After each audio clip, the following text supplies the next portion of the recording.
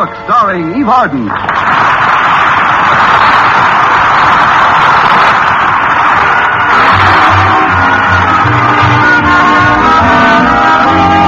Miss Brooks, who teaches English at Madison High School, has been going with Philip Boynton for quite some time now. 6 years, to be exact. But only once or twice during that period did she have to worry about the eternal triangle. And that's not unusual when your boyfriend is the eternal square. Still, I must admit, I did see green about 2 weeks ago when Mr. Boynton began dating a young society beauty named Lucy Fairchild. I got angry, we had an argument, and I finally asked Mr. Boynton to choose between us. Did he want a beautiful young society girl with $1 million, or a steadily employed English teacher with a guaranteed pension in 20 years? Oddly enough, he chose me. And to make my happiness complete, our beloved principal, Mr. Conklin, invited the two of us to spend this past weekend with him and Mrs. Conklin at their cabin on Crystal Lake. Friday morning, my landlady was in my room with me, helping me pack, when she suddenly began to get sentimental. Connie, do you realize this is the first time we've been separated in almost a year? Oh, I am going to miss you, dear. Promise me you'll write every day. But, Mrs. Davis, I'm only going to be gone 2 days.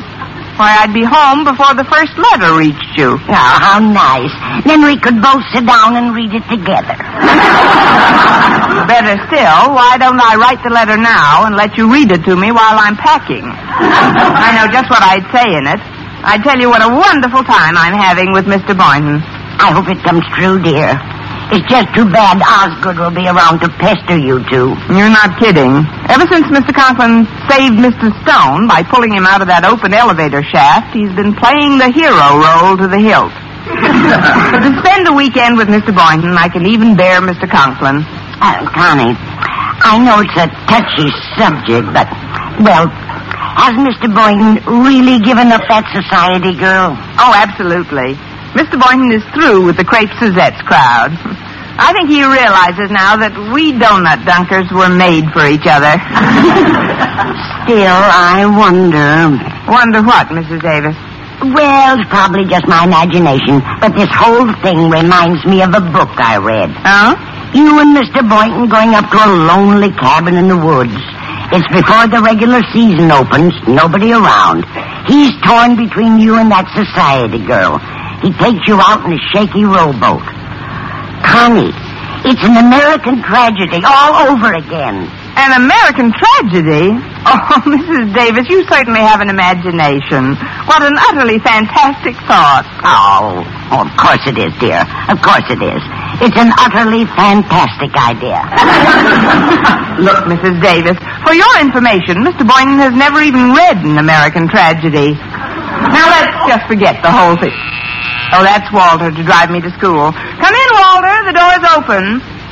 Mrs. Davis, please, not a word to Walter about what we've been discussing, or I'll never hear the end of it. Honey, I give you my word, my lips are sealed. And you know when I give anyone my word, I could be drowning and pardon me, dear. Oh, good morning, Walter. And a good morning to the two fairest ladies of my acquaintance. Hey, it looks like you're practically all set for the big weekend, Miss Brooks. Yes, Walter. A mad, glorious weekend away from classrooms, books, and American-born students who refuse to learn the English language.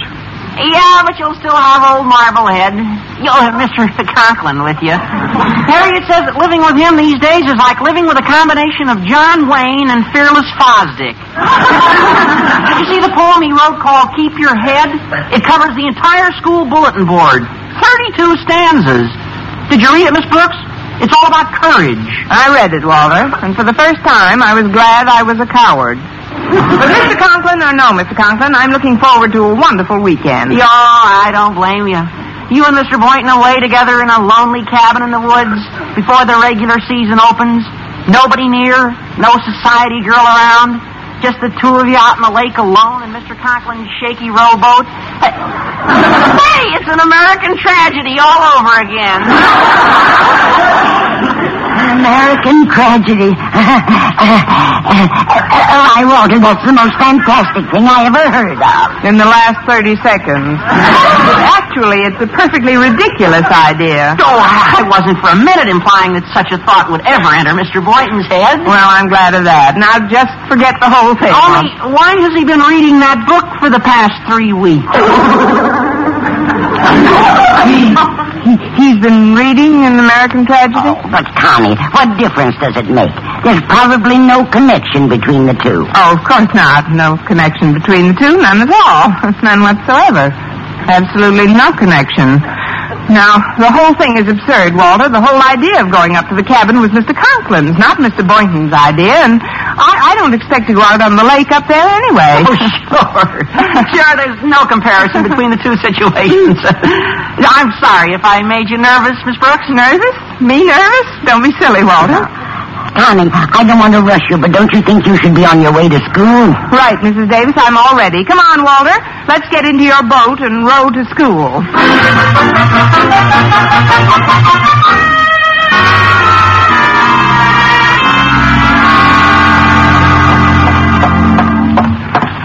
Oh, good morning, Harriet. Oh, hi, Miss Brooks. Why so depressed this morning, dear? I just left Daddy's office. If you were just entering, you'd have an even better reason. Oh, honestly, since Daddy rescued Mr. Stone a few weeks ago, there's simply no living with him. Mother says she's heard so many stanzas of his poem, Keep Your Head, she's losing hers.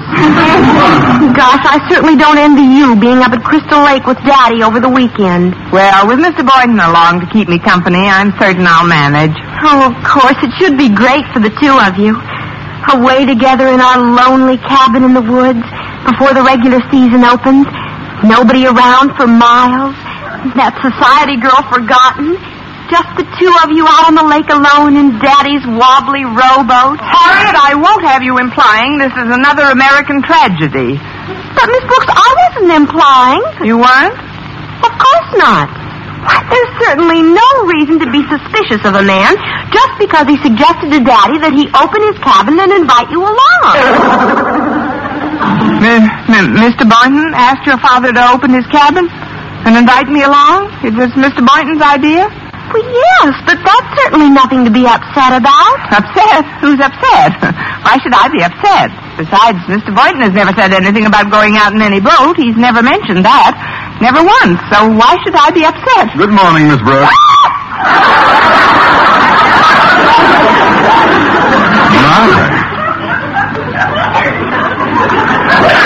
What did I do to deserve such a charming greeting? Now step into my office, please. I want to have a word with you. Yes, sir. I'll see you later, Harriet. Bye, Miss Brooks. You needn't sit down since this won't take a minute, Miss Brooks. I presume you've seen my poem on the bulletin board. I posted it yesterday just before lunch. You couldn't miss it going to the cafeteria. Did you read it? Yes, sir, and it saved me lunch money. I read it, sir. The first two stanzas I consider the most important. Keep your head, by Osgood Conklin. When others about you show panic and fear, just keep your head and never lose cheer. The world makes room for the heart that is brave, so just keep your head. Ride the crest of the wave. Miss Brooks, tell me truthfully, have you ever heard anything so inspirational? Not since Casey at the bat. Now, on my desk this morning was this piece of paper, and on it is a dastardly satire some ignorant buffoon made of those precious verses. Go on and read it, Miss Brooks. When others about you show panic and fear, just keep your head like a good glass of beer.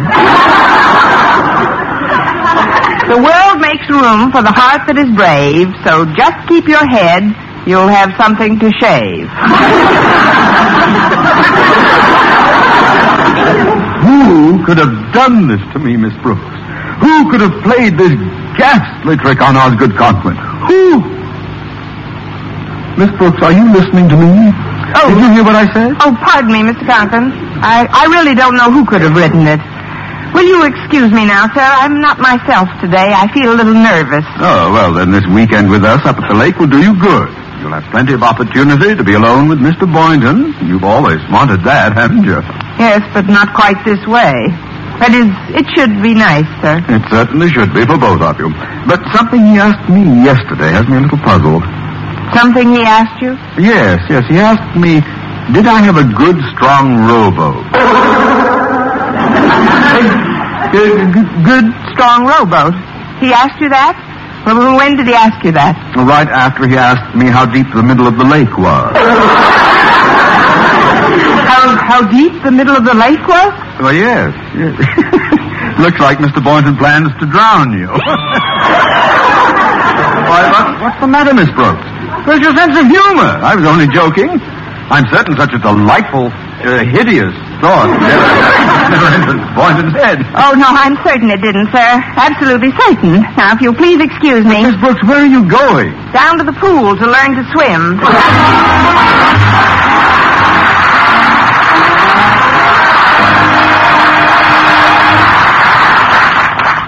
Oh, Miss Brooks. What is it? Oh, nothing at all. Nothing at all, Mr. Boynton. Well, nice bumping into you. On dry land, that is. See you next week sometime. Bye. Next week? Miss Brooks, what are you talking about? You haven't forgotten our trip this weekend, have you? Oh, no. I remember the weekend under Crystal Lake. On Crystal Lake. But frankly, I've been thinking of staying home this weekend. But, Miss Brooks, you promised to go. I thought we'd patched up our little difference, and I really have been looking forward to it. You really have been looking forward to it? Yes, and I've made some plans. Little on the romantic side, if you know what I mean. It doesn't matter. With me, both sides are romantic. Oh, gosh, how could I have been so silly? What are your plans, Mr. Boynton? Well, tonight after dinner, just as the full moon comes out in a perfect blue sky, we'll go out in Mr. Conklin's rowboat. I'll need just one big, powerful oar.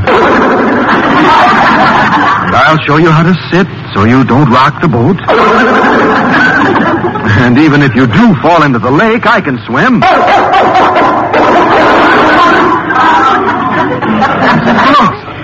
Why are you looking at me that way? What is it? Oh, I think I know what's bothering you. You're mystified as to my actual reason for this trip. Now, isn't that it? No, I've read chapter 23. My actual reason for going up to the lake is to gather first-hand information on the nocturnal habits of the speckled-throated frog. The nocturnal habits of the speckled-throated frog? I'm doing some highly confidential research work for a biological paper I'm writing. I wasn't even going to tell you until we got up there. And that's the only other reason you wanted to go out with me in a rowboat tonight? What did you think I wanted to go out with you for? To repeat an American tragedy? It was a perfectly crazy idea. How could a thought like that even enter my mind? Of course. Well, I've got a class now, Miss Brooks. I'll pick you up at your house at 4 o'clock sharp. I'll just honk my horn and you come out. I should be all packed by then, but if I'm not right out, tread water for, wait for a few minutes, will you?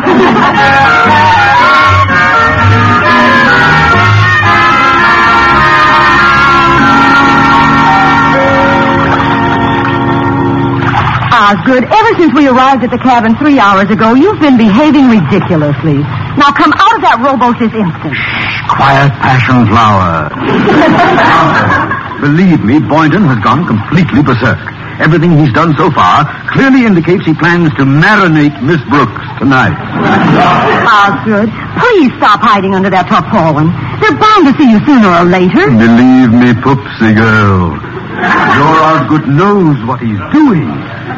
I've collected facts from Walter Dent and Harriet and Miss Brooks herself, and there's no question about it. Boynton plans to end his romantic obligations to Miss Brooks by bashing her over the skull and using her as bass bait. But I am going to save her. Save. Osgood, since you pulled Mr. Stone out of that elevator shaft and became a hero, you've been simply impossible. Now, please get out of that boat before they come down here. Worry not for your Osgood's safety, my pet. He knows how heroes are expected to act in emergencies, and he shall not be found wanting. The world makes room for the heart that is brave, so just keep your head. And you'll have something to shave.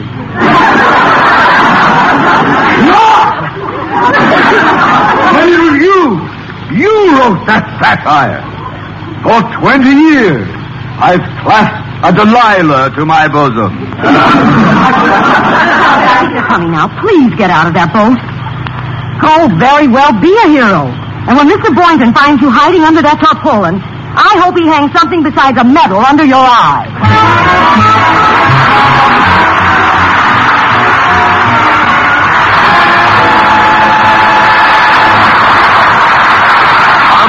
We'll return in a moment. You know, being a good driver is more than just turning on the ignition and stepping on the gas. You have to know where you're going, look where you're going, and getting there depends on the brakes. Have you checked your brakes lately?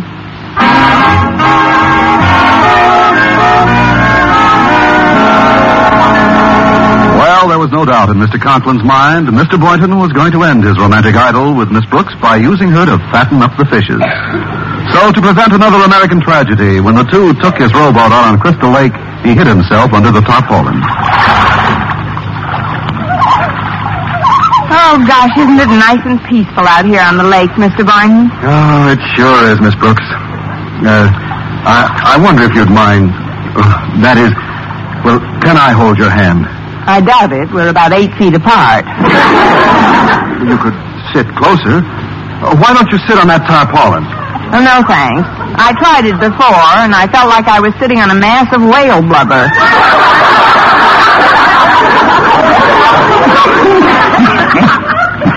What was that? Oh, probably the mating call of the speckled-throated bullfrog.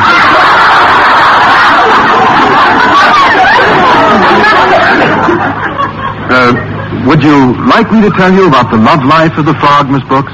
Right now, I'm trying to develop one of my own. I mean, some other time, Mr. Boynton. Well, maybe I could move a little closer to you. No, stay where you are. I'll come to you. Very well. Only be careful. This boat's awfully shaky. Here, I'll hold the oar up high and give you... Hold it, Boynton! There'll be no American tragedy in this boat. Mr. Conklin, then it was you under the tarpaulin. See? I told you it felt like a mass of whale blubber. Mr. Conklin, what are you doing in this boat? What am I doing? Miss Brooks, wherever a human life is in peril, there you will find Osgood Conklin. Confess, Boynton, what are you doing out here on the lake with Miss Brooks and that oar?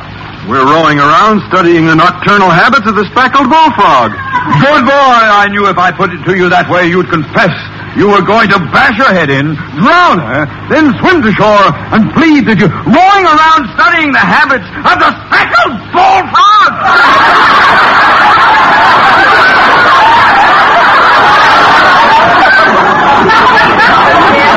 Back under the tarpaulin again? Mr. Conklin, I know it's bad news for you, but let's face it, Mr. Boynton was not trying to drown me. Not trying to drown you? But he can't do this to me. I mean, I worked so hard to be well, just to play it safe, Boynton, I'll take that oar. But, sir, this is preposterous. Nothing will happen in this boat as long as Osgood Conklin is here. That's just the trouble. Go on, you hand me that oar. Oh, but, sir, very well, if you won't give it to me, I'll have to wrest it from you. Release that oar, Boynton. Oh, good gosh, there goes our only oar. Oh, we'll never find it in the dark.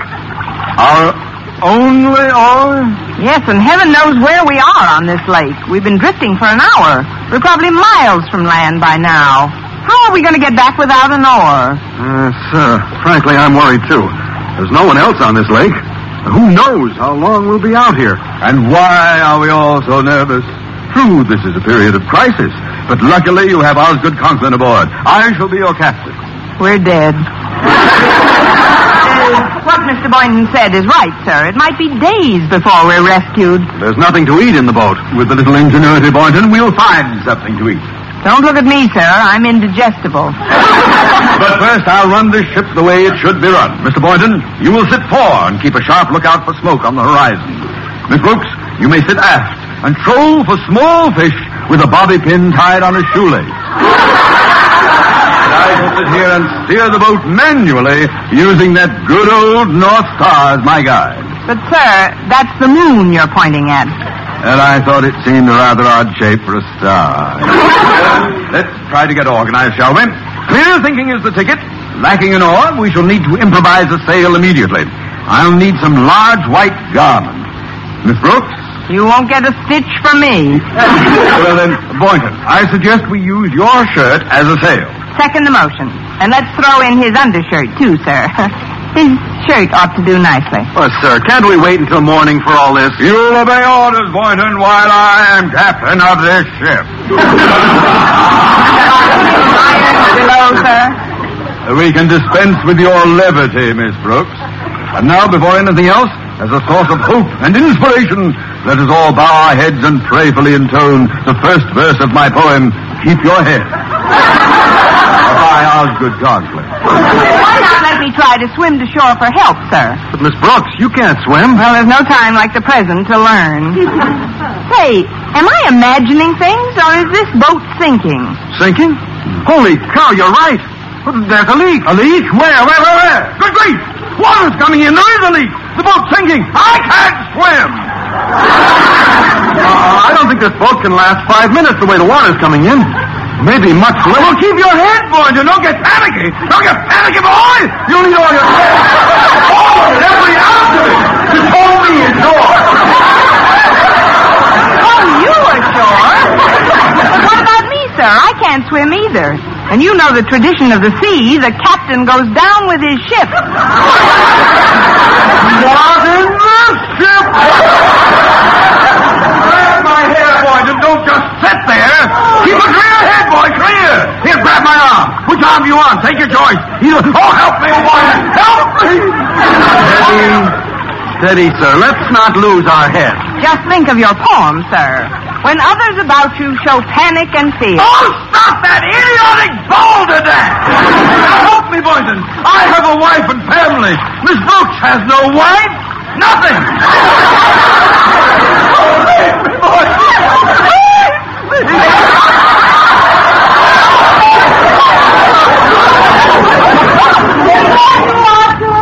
Who's that? Martha! Good heavens, I see the mother of my child! My life must be flashing before my eyes. Osgood, what on earth are you babbling about? Martha, is that really you? How did you get out here? Are you treading water?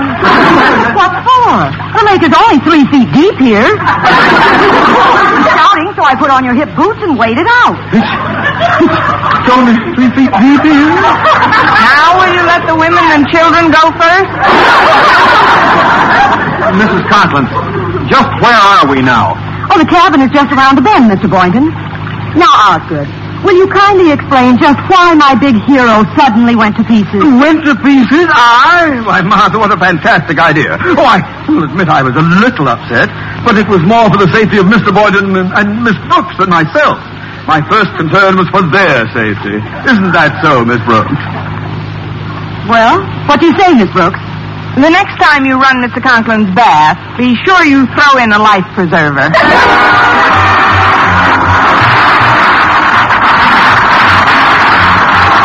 Honest Book, starring Eve Arden. Laurie Vernon, written by Arthur Alsberg and Lou Derman with the music of Lud Gluskin. Mr. Conklin was played by Gail Gordon.